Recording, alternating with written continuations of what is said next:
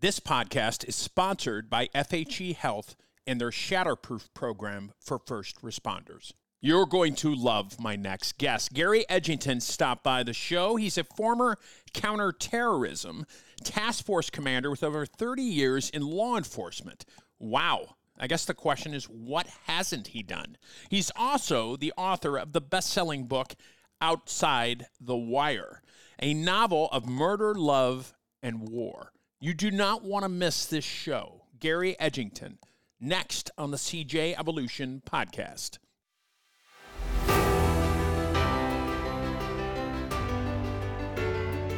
Hello, everybody. Welcome back to the show. Patrick here. Special thanks to you, the criminal justice professional, whatever you were doing, wherever you were at. Thank you for doing it. And remember this, amidst the chaos and all the BS that is going on out there, you are honored, cherished, and above all, you are loved. Keep up the great work.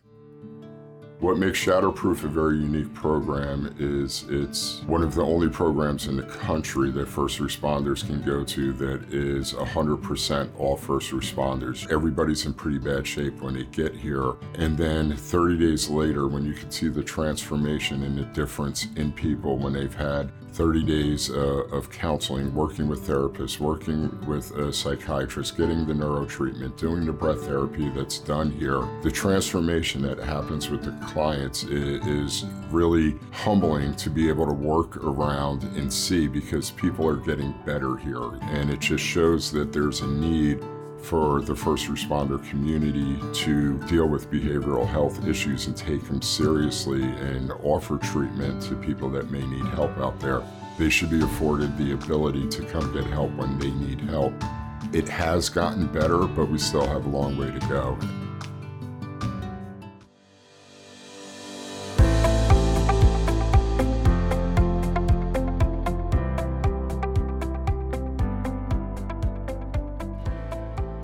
Hello, everybody. Welcome back. I am so excited to have this next guy on the show. He's a retired LA counter-terrorism cop with over 30 years of experience in law enforcement. He is also the author of a great book, top book, Outside the Wire.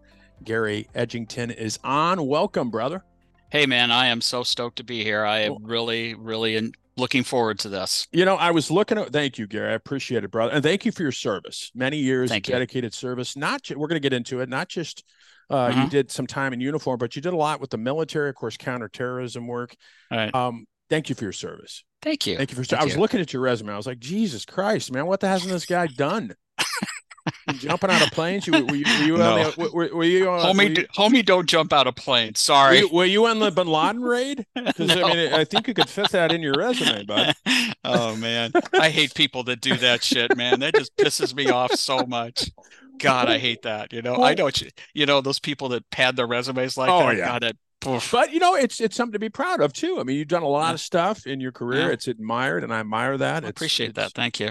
So, what was the catalyst, brother? I always ask people who are in law enforcement or first responder field, you know, what was the reason you decided to, you know, this is what I want to do. I want to go serve. I want to be a cop. I want to, you know, serve the community. What was the catalyst behind that? That guy, the old man there. The old man. Yeah. The old man, the chief. He was an E8, got out of the Coast Guard as an E8, went in 42, got out in 64, went to work for the LA County Harbor Patrol. He was 34, 35 years old, went to the Sheriff's Academy, which is, you know, it was a kick in the nuts for a young guy, let alone a 35-year-old guy. In fact, I have the letter that the Sheriff's Department wrote to his agency saying, you know, he did such a great job for a man of his age. It was very impressive. And I could only imagine, because Dad didn't PT. He didn't do any of that shit. Like I did before I went to the academy, and I was out running and doing all kinds of shit. He didn't do that stuff, you know? Yeah. But anyway, so yeah. And that was really my dad's. My dad was my inspiration. I also was very interested in the military because having grown up with him around the Coast Guard, and I love ships. I love the Navy and love that kind of thing. And, you know, but my dad sat me down one day and said, son, if you want to go in the military, finish your college and go in as an officer, because the peacetime military sucks when you're enlisted. And I'm like, I didn't believe him. And I didn't, but I saluted smartly and did exactly what he said, Absolutely. and nixed the idea. But then when I was immersed with Big Army in Iraq, I realized the old man was fucking right.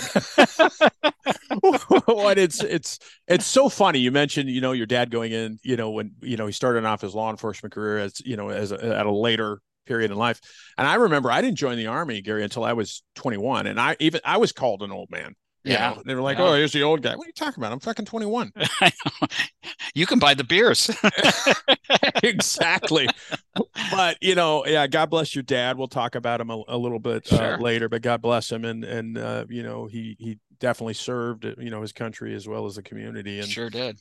but talk, since you said about the Army, you brought up the Army. Mhm. Can you? I mean, counterterrorism. You Mhm. did some stuff overseas. Can you talk about how you ended up where you did? I mean, because you only Mhm. spent what, you spent just a handful of years on the street in uniform.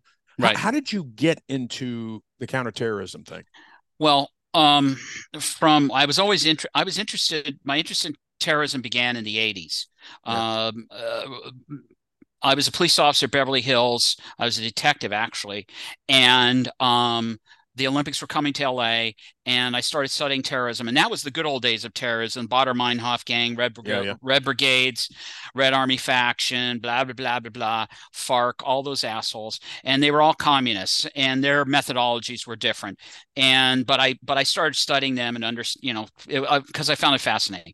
And so then fast forward, I was working on the intelligence squad with the California Department of Justice as a special agent, and a slot opened up. And I had already been working a lot of cases with the FBI, so I already had my TS, and I'd been working public corruption cases Yeah. and white collar fraud cases and things like that. Actually, it wasn't white collar fraud; it was a UC case, Yeah.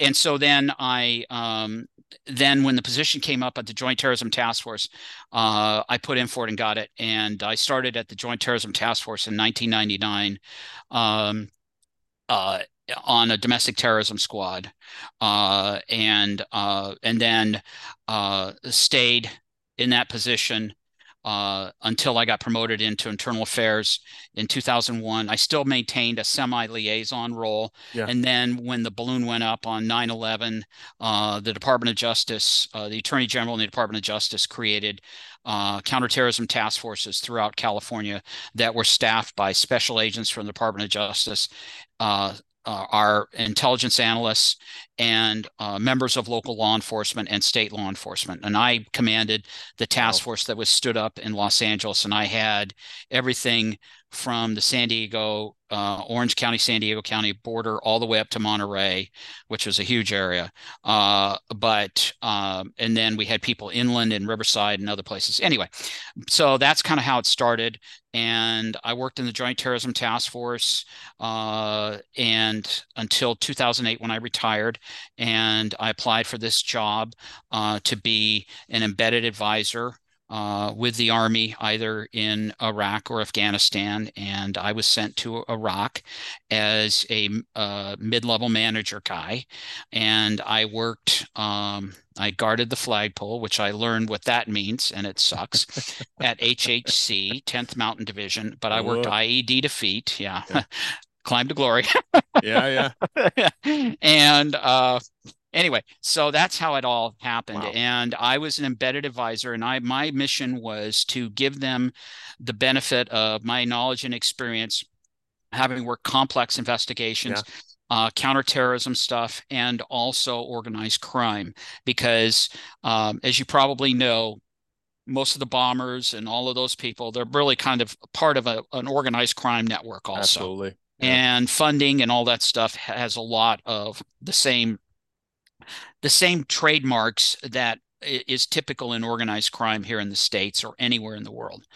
Yeah. Money is the issue. And so Yeah. that's what I did. And Follow the money. Follow the yeah, money. exactly. Exactly. I Yeah. actually, yeah, so that was what my Wow. mission was. And I stayed there.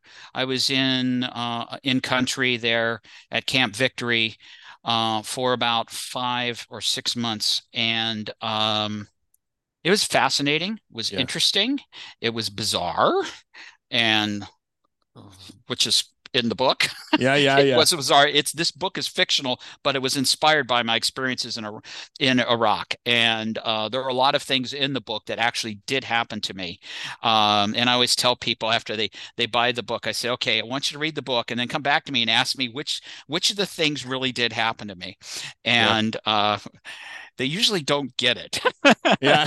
But there was some crazy shit. There was some Oh, crazy shit that definitely happened I for can't sure. imagine. And, it always amazes me. I don't obviously I'm not an expert in terrorism like you are, but I do know that it would shock people correct me if I'm wrong, Gary, how many uh, threats are thwarted by people like you who are working in counterterrorism to this country every day.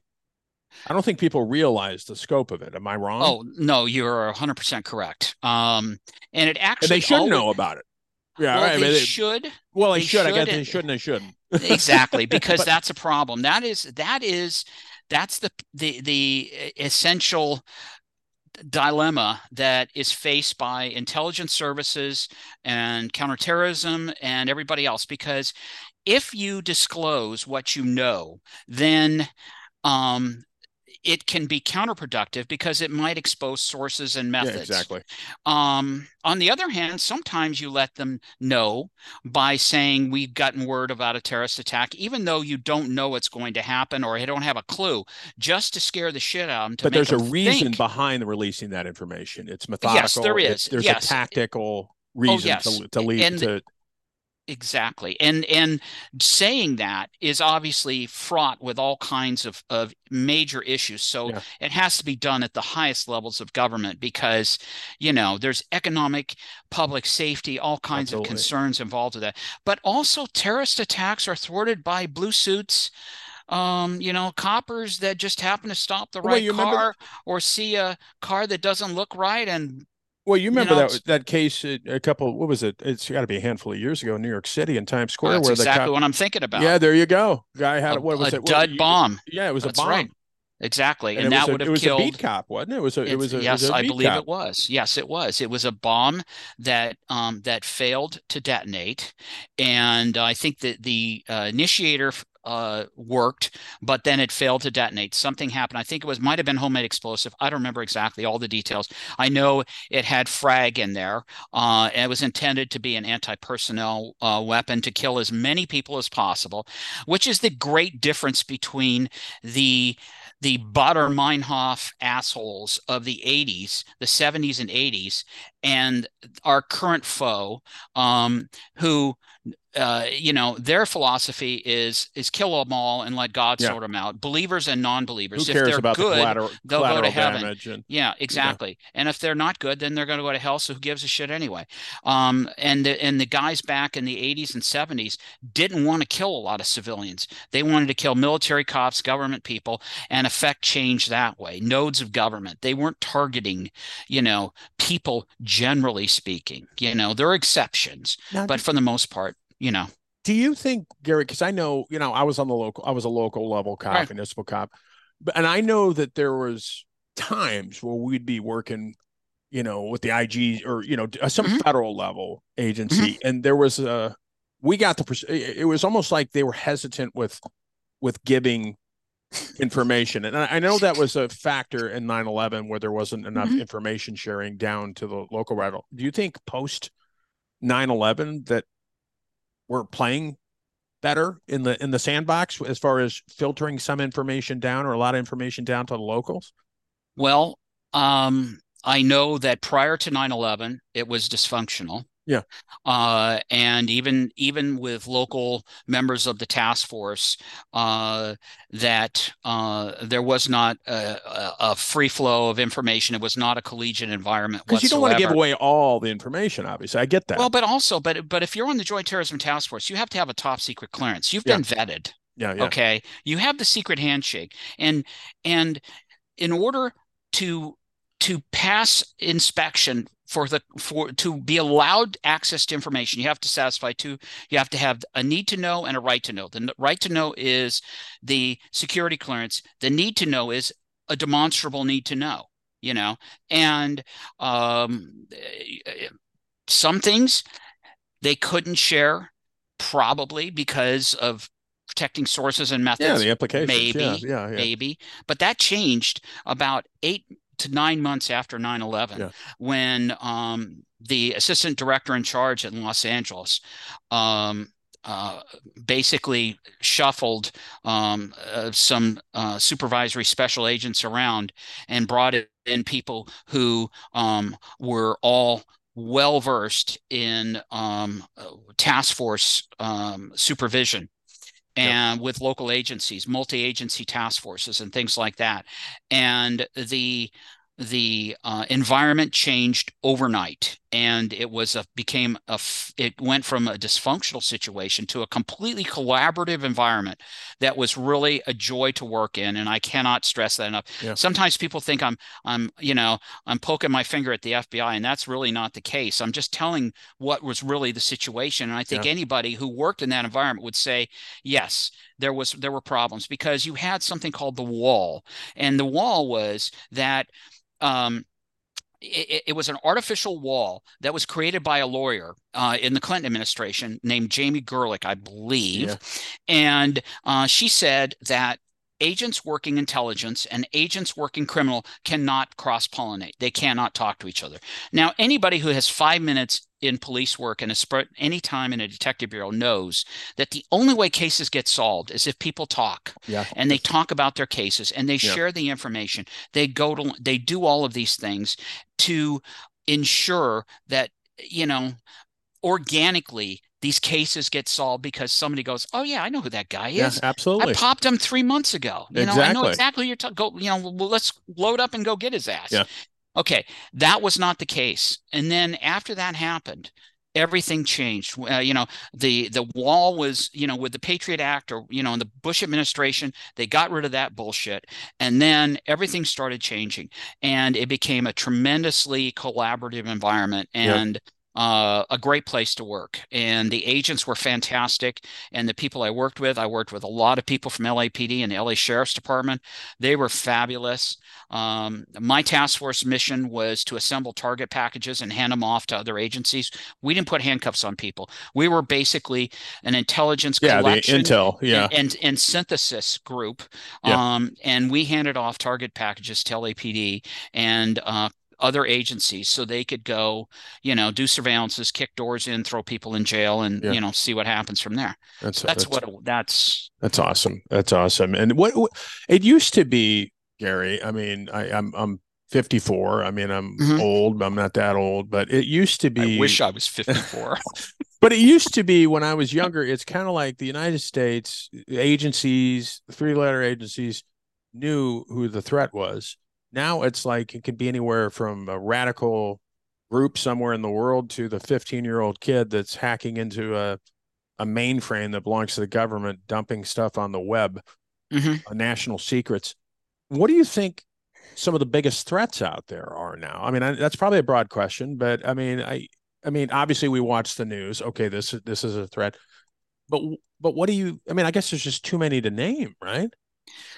Well, um, obviously, I'm not playing in that environment anymore. Like, I'm Yeah, basically getting my information from the same sources that yeah, everybody yeah, yeah, else does. I would say state-sponsored actors, yeah. um, covert operations, people that are supported by the government of Iran, yeah, IRGC, Quds Force, etc. They represent a problem, and they're very, very dangerous. And Hezbollah, which is also a pseudo arm of the government of Iran, continues to present a problem. And of course, um, um, ISIS or Yeah. ISIL, whoever, you know, basically, you know, ISIS, those assholes that morphed out of something else Yeah. that started in Iraq. Um, uh, they are probably reconstituting the Taliban. The problem is, when we exited Afghanistan, not only did we cede that territory back to the bad guys, a outlaw regime that tortures and murders their own people for the most trivial things. We also emboldened the bad guys to play again. And that's the Exactly. thing that scares me. That's the thing that keeps me up at night because, as we gradually start to slide backwards, which we have been doing now for a while with our border security and, the encouragement of aggressive law enforcement, which we both know is really a key element of public Absolutely. safety is Yeah. aggressive, lawfully aggressive law Proactive. enforcement. Yeah. Exactly. And when those elements are lacking, it provides a fertile ground for these guys to operate. And I don't think that I can't see how we could not have problems in the United States. If the balloon went up with Iran over something, let's, say for instance, because they've been playing games in the Gulf, seizing tankers and stuff like that. And if we don't do anything about it, they always escalate it because they only Yeah. respect, which the The Israelis will strength. tell you this, they only respect strength and resolve. Absolutely. And if you waffle, they will just keep pushing and pushing and pushing. And so, Well, you know, I think that's the image we have now. I mean, well, look, I'm afraid you're right. I'm not an expert like you, but Well, and you mentioned the pull out of Afghanistan. Exactly right. Not to mention the billions of military hardware equipment that we left on the oh, ground. Who do you think's going to use that? I know you well, know. I well, mean, uh, it's billions of dollars that was millions and millions of millions rounds of helicopter. Oh everything, my small gosh! arms, Why don't medium. we just armed them? Exactly, exactly. And our people will be killed with ammunition that was made at the Lake City Arsenal in Missouri. I mean, that is a fact. That will happen one of these days. There will be soldiers, young soldiers, that will be called into service somewhere over there because the balloon has gone up, and they will be facing weapons that were surrendered. And let's face it, that's what happened. We surrendered that country to the Taliban. We all know that the Afghanis, just like the Iraqis, they're a mess. They're not a, they're they don't have a national identity to coalesce around. And so, you know, it's like herding cats. You just get what you can get. So we needed, even if did a complete drawdown, we still needed to leave a presence at least Absolutely. at the airfield. Uh, you know, and in Kabul there, and maintain a presence there as opposed to just you know getting the hell out of Dodge, throwing everything in the trunk of your car and going, And, racing on down the road, which is and I what we did. and I agree. We need we should have had a presence there. I mean, the Soviets were there, Oh and they yeah, couldn't take. They were there for years, and they yeah, couldn't. Of course, they're not the U.S. military, but they've been fighting for yeah. thousands of years over there. Yeah, and that's what they do. They like fighting. I think that's, I mean, I read somewhere that a man isn't a man over there unless he's carrying, a weapon, which in that case AK, would be a yeah, Kalashnikov yeah. or one of those things. And so, yeah, I worry about that stuff a Yeah. lot. Well, I think I I do definitely do. too, Yeah, and it's just, hopefully the pendulum will switch back around and we can start, I mean, obviously there's politics involved, but I mean, we need to start projecting strength again, where you carry a big stick, but you can negotiate, but the thing that's you're not afraid to use the stick if you have to. the thing that concerns me, though, that it might require a catastrophic event for people to wake up again about this kind of thing. Yeah. And that's the thing that scares me. Their warning signs are starting to pop up again, that attack in that schoolyard by that Syrian guy, Yeah.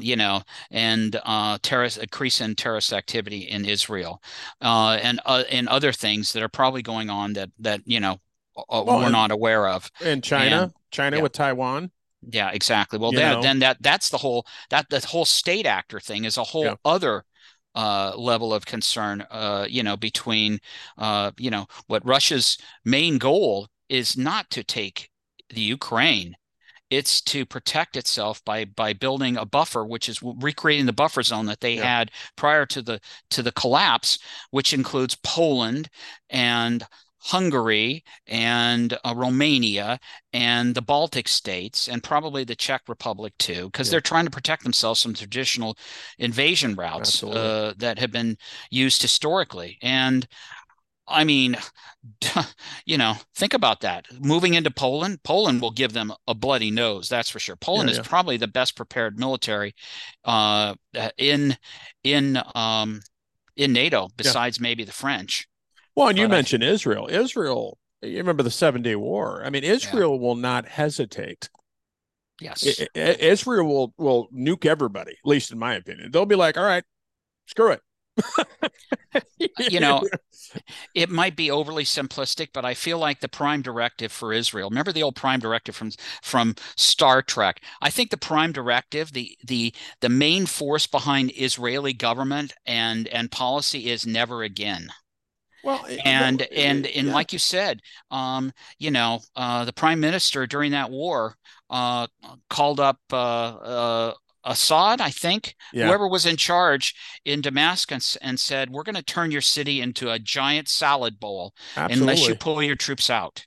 And he got religion, and he did, because he knew that the Israelis weren't playing. Well, and they're surrounded by people that exactly want to kill them for thousands of years. Exactly, and that makes you tough. Yeah. Let's pivot a little bit, brother. Let's talk about the book, Outside the Wire. Outside the Wire. Looks like a good book. I read some of the reviews. I haven't read it yet. Thank you. But what was the catalyst behind that? Well, actually, we were talking about mental health before we got on the air. The actual catalyst was a spat of soldier suicides on base at Victory, as well as an attempt homicide at a FOB outside in my area of control. And one of the guys that was under my chain of command assisted in that investigation, assist the Army in that investigation.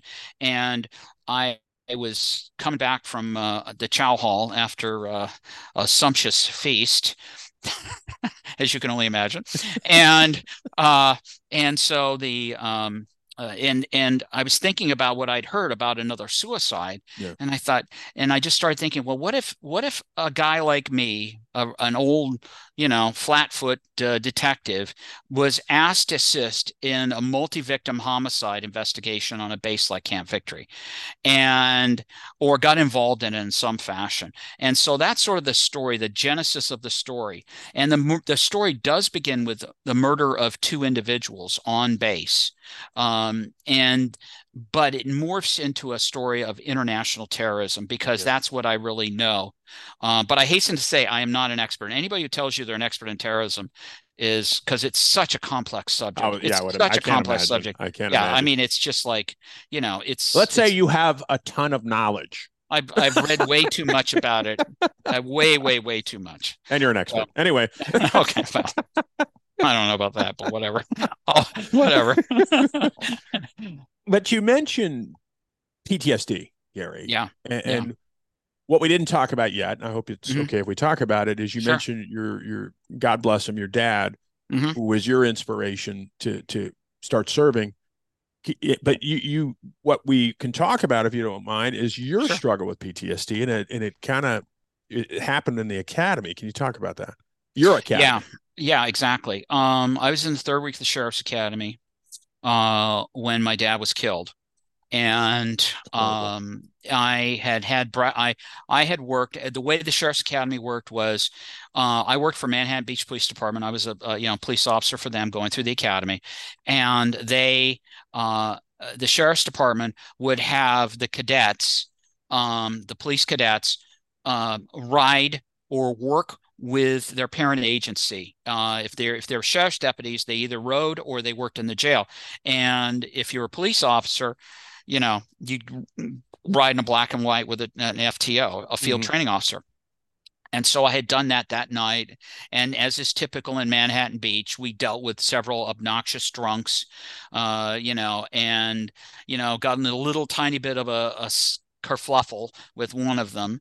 And so my dad and I talked about that morning, and while he was having breakfast before he left for work.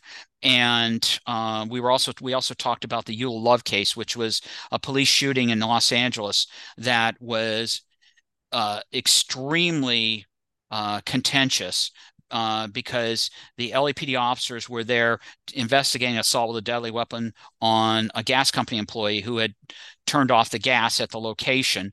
The woman who was the resident there confronted the police officers with a 12-inch butcher knife and threw it at them, and they capped her and killed her. Mm-hmm. And so, you had comments from members of the police commission like, well, they wear bulletproof vests. Why didn't they just let it fall off their vests? And really insane, stupid shit like that Yeah. that just infuriates the hell out of anybody who knows anything. Uh, and of course, the LA Times mischaracterized it as LAPD was there collecting a gas bill, which of course is complete horseshit. Absolutely. It's completely wrong. But of course, that's the media for you. And so my dad and I talked about that. And so then fast forward 3 or 4 hours later, I go to sleep because I'd work morning watch, and I get up, I'm standing in the kitchen, the phone rings, and they say, "Hey, your dad's been hurt. Come to the hospital." So I didn't know what to expect when I got there. I just knew he was badly injured. And he rode a three-wheel motorcycle, so I'm assuming he rolled it or got in an accident or something like that. So I get there, and an LAPD Beach Patrol officer meets me at the door of the emergency room and says, "Gary," he says, "your dad's been killed. Your dad's gone." Jesus. And he said, "I don't know if it helps you at all, but your dad got one shot into him, and that was the shot that killed him." Now, God bless that officer, for saying that, because I know, he knew, and that I was, in the academy or whatever. Yeah. So I think he was trying to help me, but that wasn't really the case. My dad did wound the guy. Yeah. He basically, what happened was, my dad, it was a Sunday morning in Marina Del Rey. My dad was was getting off of his motorcycle and was going to talk with a young woman who was running up to him, who I've just spoken with recently. And as he's getting off his motorcycle, this individual is approaching him armed with a buck knife, a folding hunter buck knife, which is that brass framed 3-inch bladed knife that people, hunting people use all the time.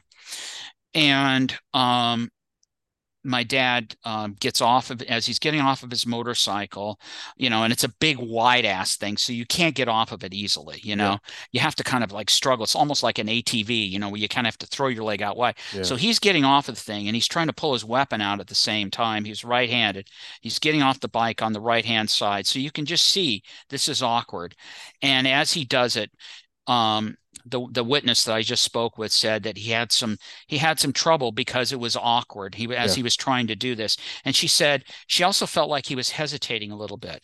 And my feeling is that he was hesitating because he's now confronted by an individual armed with a knife, and we had just talked about that, and it's been in the news everywhere. So, and I think in his mind he was thinking that. So anyway, he gets off the bike.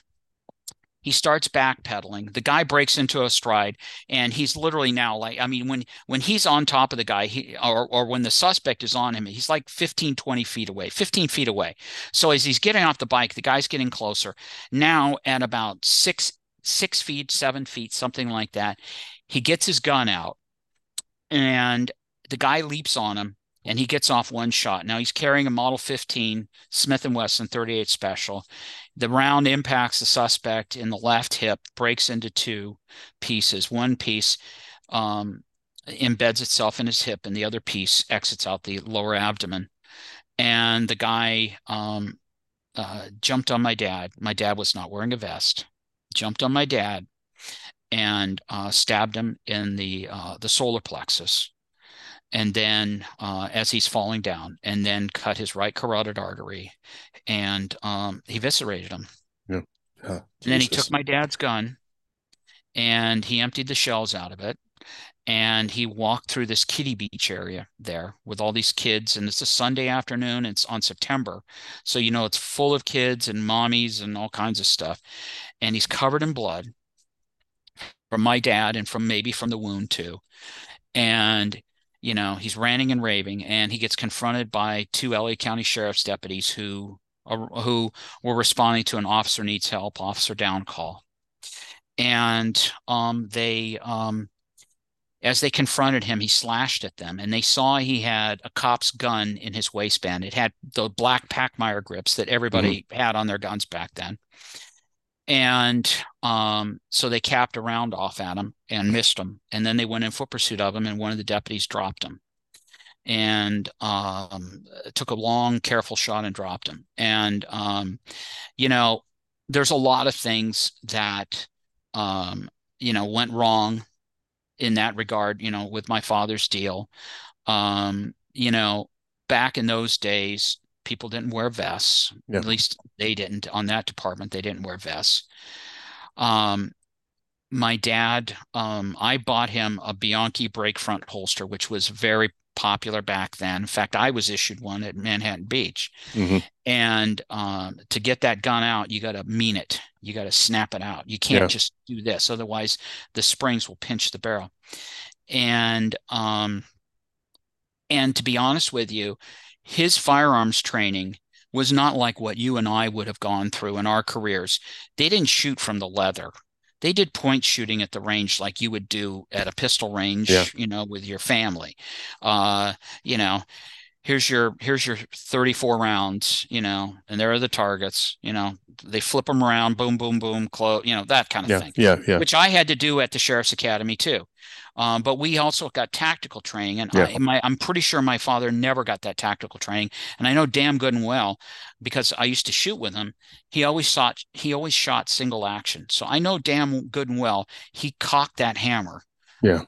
As he was retreating, and the round probably went off just a little bit before he intended to go off. Now, would it have made a difference? Probably not. At that distance, we both know you're going to get cut and you may die. There's no question about it. Unless you put a round right between the horns, you get a little $1 million shot in there, you're going to get killed or cut to ribbons.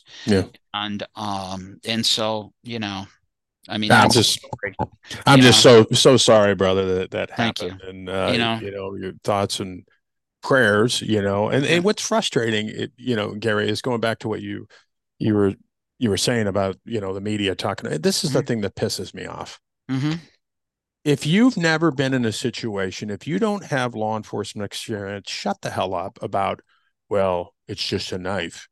Knives can do more damage than a firearm, as you know, because you can close the distance quick and you can get so many slashes off. So it's the friggin' media. It's these people that don't know what the hell they're talking about. We had cases like that when I was on the job. Well, why did the cop shoot him? He only had a knife. Well, shut the hell up. Do you realize what damage, what damage a knife can do? Your reaction time. By the time a cop lifts his weapon up, bam, the guy's on you.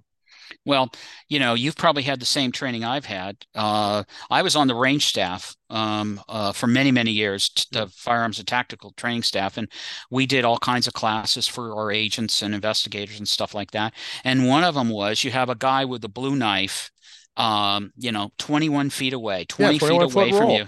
Exactly. And the officer has a blue gun in his hand, and his job is to get off one shot before the guy is on him. They never can. They can never do it. Because of adrenaline, they're freaking out. It's pumping. The best shooters in the world, Gary, would be hard pressed to make that shot. Absolutely. Especially, even with a gun in your hand, at 21 feet, you still can't do it. And for anybody to say that is just the height of ignorance, absolutely, almost criminal ignorance, in that regard, because it's just dumb. It's just really dumb, But anyway. Yeah. Well, I'm sorry that happened, brother. Condolences.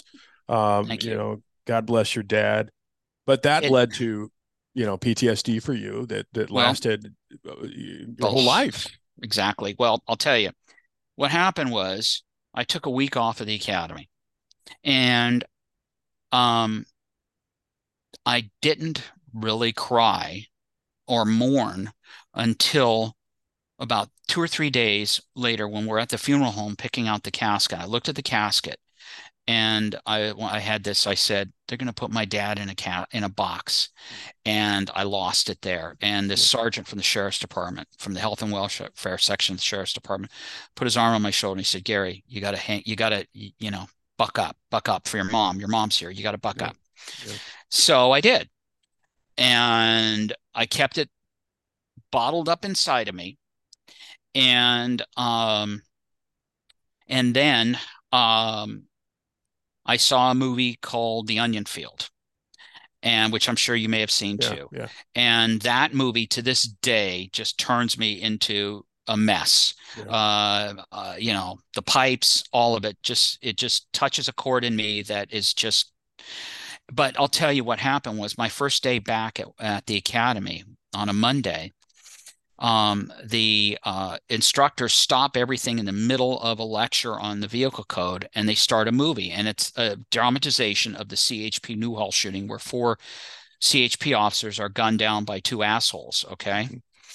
And it's very bloody, and there's chicken guts flying everywhere and squibs going off. And I mean, it looks like it would gag Sam Peckinpah. It's really bad. Right. Yeah. And they turned that on. They did that to see if I would lose my shit and if I could hang, because we'd seen that movie many times before already. Yeah. It's the movie they show you to scare the shit out of you on the first day, to get you to, pack up your shit and get out. Yeah. And here we are, the beginning of week 4, and they stop and they show that movie. And I know exactly why that was. Yeah. And nobody ever asked me if I needed any help, any counseling, if I needed to talk to anybody from the sheriff's department, from the academy, from my agency. I mean, it was just, put on your Sam Brown, and, hitch up your pants and, and so I graduated with my class, and, and I was there were times when I was sort of hanging on by a thread. There were several times where I just the emotion was just right here, and it bubbled out a couple of times, at different points in the academy, private moments where I was just, because some of these people some of the DIs actually knew my father, because they'd worked a sheriff's station that patrolled that area. And so it was tough. And I dealt with several armed suspects, what we called 5150s, crazy guys, armed with knives, while I was in field training. For 3 months, we did field training with an FTO. I handled 2 crazos armed with knives.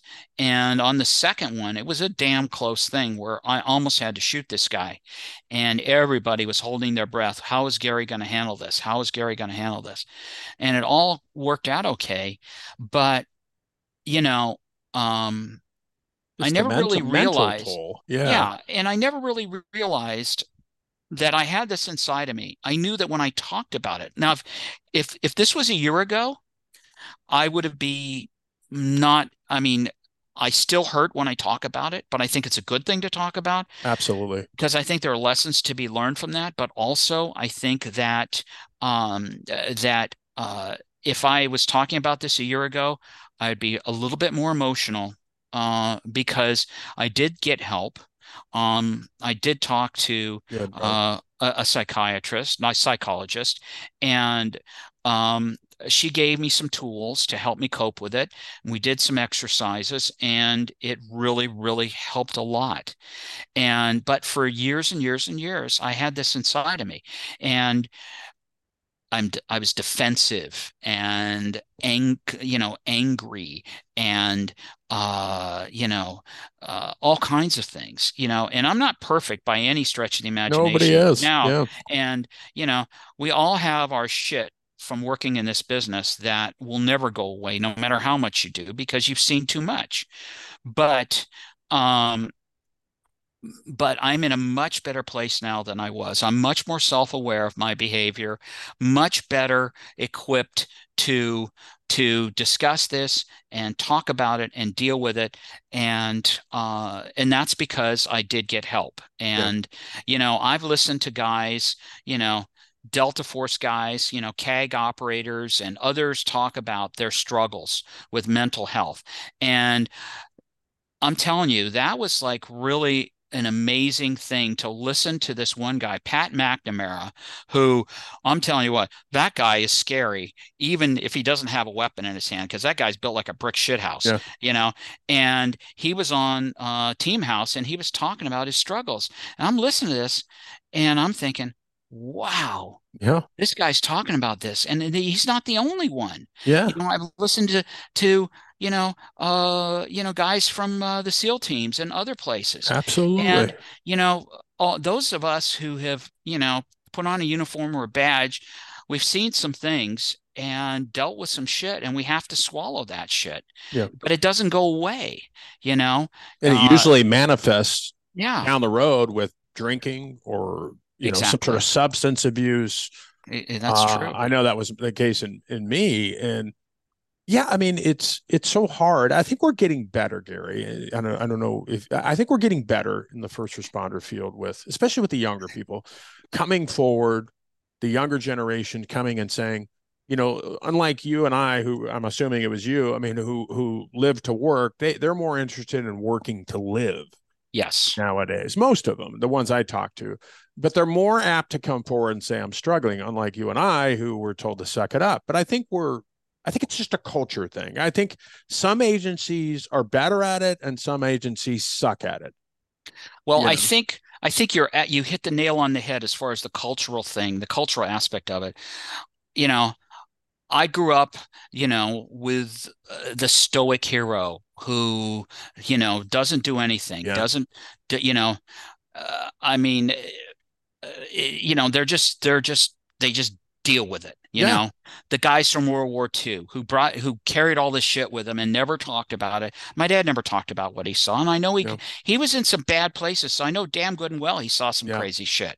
But that's But how he he never was talked about it. conditioned. That's how he was Exactly. conditioned. They never talked about it. Yeah, And, I grew up in law enforcement in an age where I'm working with a lot of Vietnam veterans, me too. and they didn't talk about their Yeah, shit. Tons of shit that they dealt with that they didn't talk about.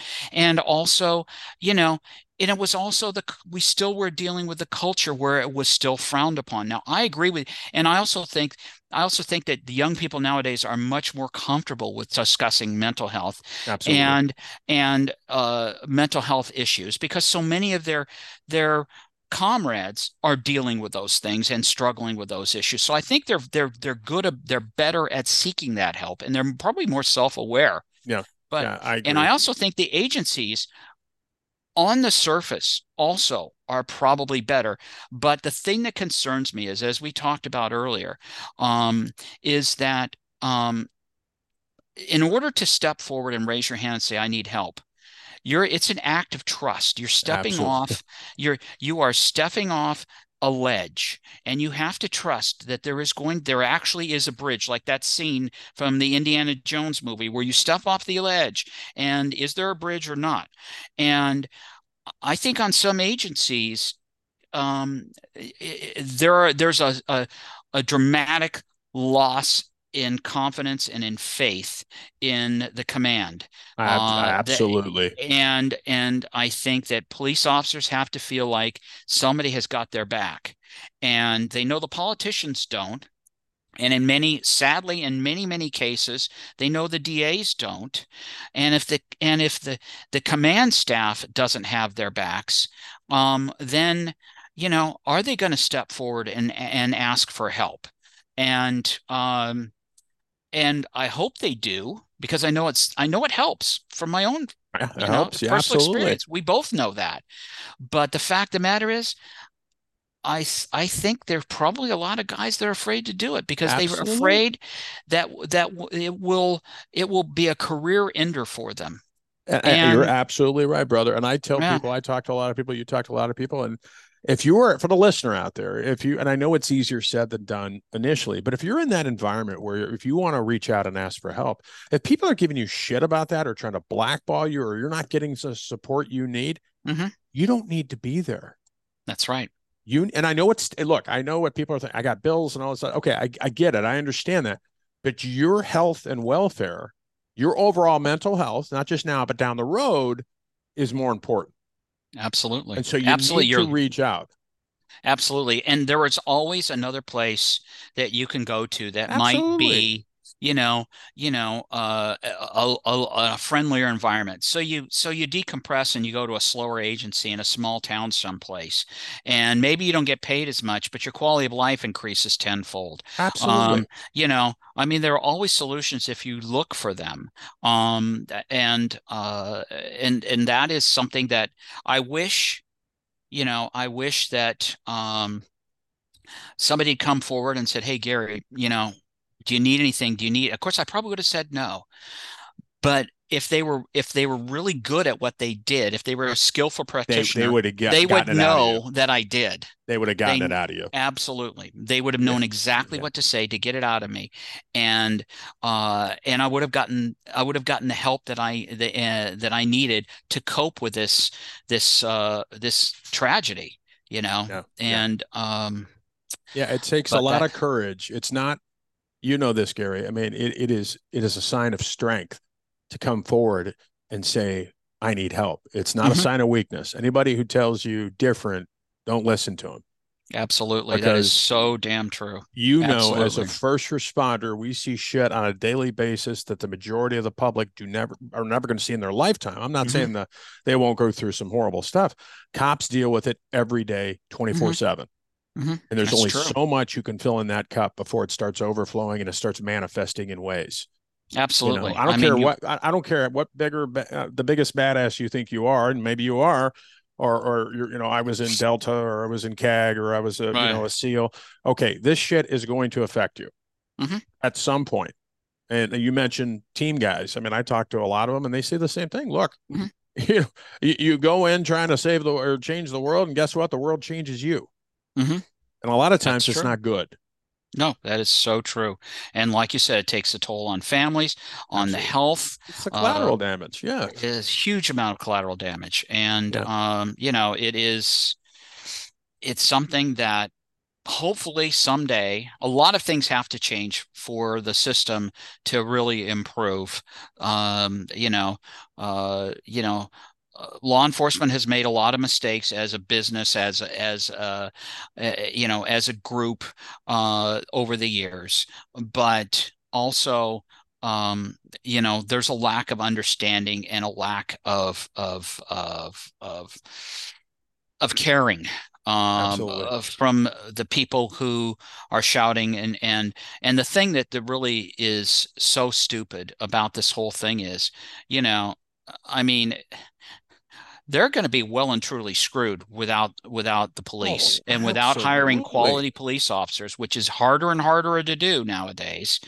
They're going to be well and truly screwed because they lack the ability to defend themselves, and they can't, and they don't have a police officer there responding to their call for help, or it's a slow roll because they don't want to get in trouble, or they see that car on the street that's casing the house out, and they don't want to shake them. They don't want to, because then they're afraid they're going to get accused of some kind of malfeasance. So they roll the other way. Then the crooks get out and go do their robbery and leave death and destruction in their wake. And that's what happens. That's the reality. Yeah. I mean, defunding. I mean, you saw it with these cities, and the listeners probably have too. Oh yeah. What is happening with these defund cities? Guess what? They're having to hire cops again because they're realizing that, it's not the utopia that we thought it was going to be without the cops and having counselors respond to, domestic violence calls. It doesn't work like that. And who in their right mind would go back to work for an agency like that? No, nobody would. And the problem is you're going to have your command staff, you've got this echelon of senior people who are your brain trust. These are the guys who train the youngsters, who solve the crimes in the detective bureau, who make the decisions in middle management, the lieutenants, the sergeants, who keep everything going. They're your non-coms. They're the Yeah, core. absolutely. They are the thing that keeps the ship going straight. And when all those guys are gone, and you're promoting 2 or 3 year, You're you know, screwed. you're screwed. If you're promoting 2 or 3 year police officers into sergeants positions, they don't even know what to do. You don't even know what you don't know shit after 2 or 3 years Nope. on the job. Nope. And And talk you about certainly, liability. And a lot of oh, departments, they put themselves into that situation. Talk about the yeah, liability yeah, for the agency and the municipality. yeah. And by the way, for the list, this is not a dig if you're like a 2 or 3 year officers. I'm just saying No, that, not at all. to be put in a position of a supervisory role, at with that experience level, it's not fair that the agency's doing that, but agencies have put themselves in that situation because Yes, a lot of these middle management, like you said, the sergeants, the corporals, the lieutenants, the captains, they were saying, screw this shit. I'm Now, done. what are they left with? You got a guy who has 25 years experience and the next guy below him has 2 years experience. Exactly. And it's a brain drain. It's Yeah, a brain exactly. drain. And it is lethal. And Yeah, and there's no amount of training that will make up for field absolutely. experience. And it's But I am, Gary, brother, an optimist. I don't know. I you have usually, to be. You have to be. I thought I was going to get more negative, as the older I get. But I am optimistic that it will come back around. I mean, law enforcement is a pendulum.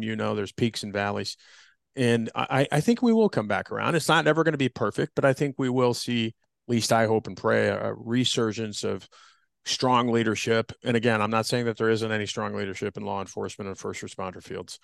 I'm just saying we need more of it. Right. So I hope and pray that it will change for the better in the future. And uh, I've been around a long time, and I've seen a lot of cycles. I remember the '60s and the '70s, and the ambushes of police officers, Foster and Laurie in New York, and a couple other ones, and bombings of police stations in California and other places. This is nothing new, Yeah, and it's cyclical, and it's part of the human condition. Humans seem to forget their history. you absolutely. know, And history they always seem, repeats itself. and history always seems to turn back around.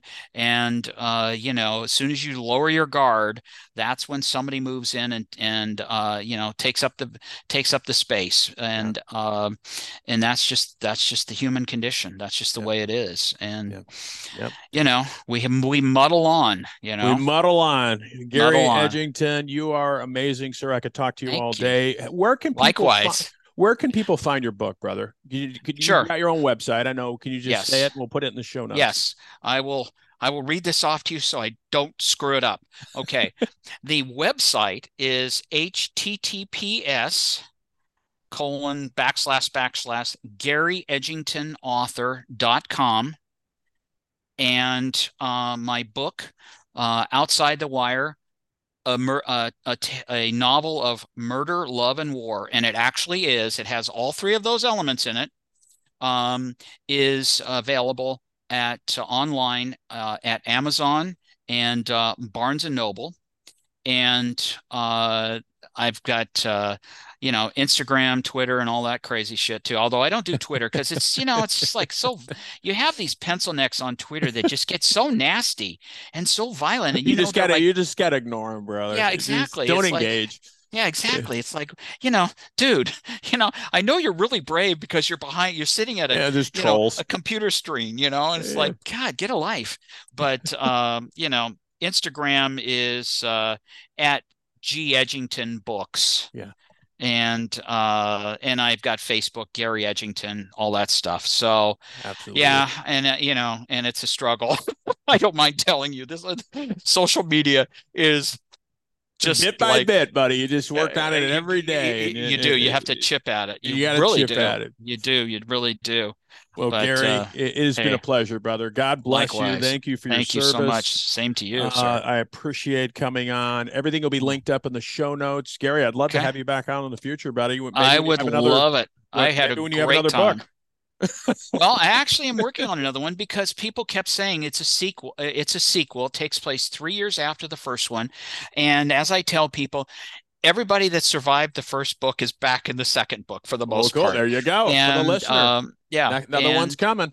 Another one is coming. I'm well along on the first draft of the second book by popular acclaim. Awesome.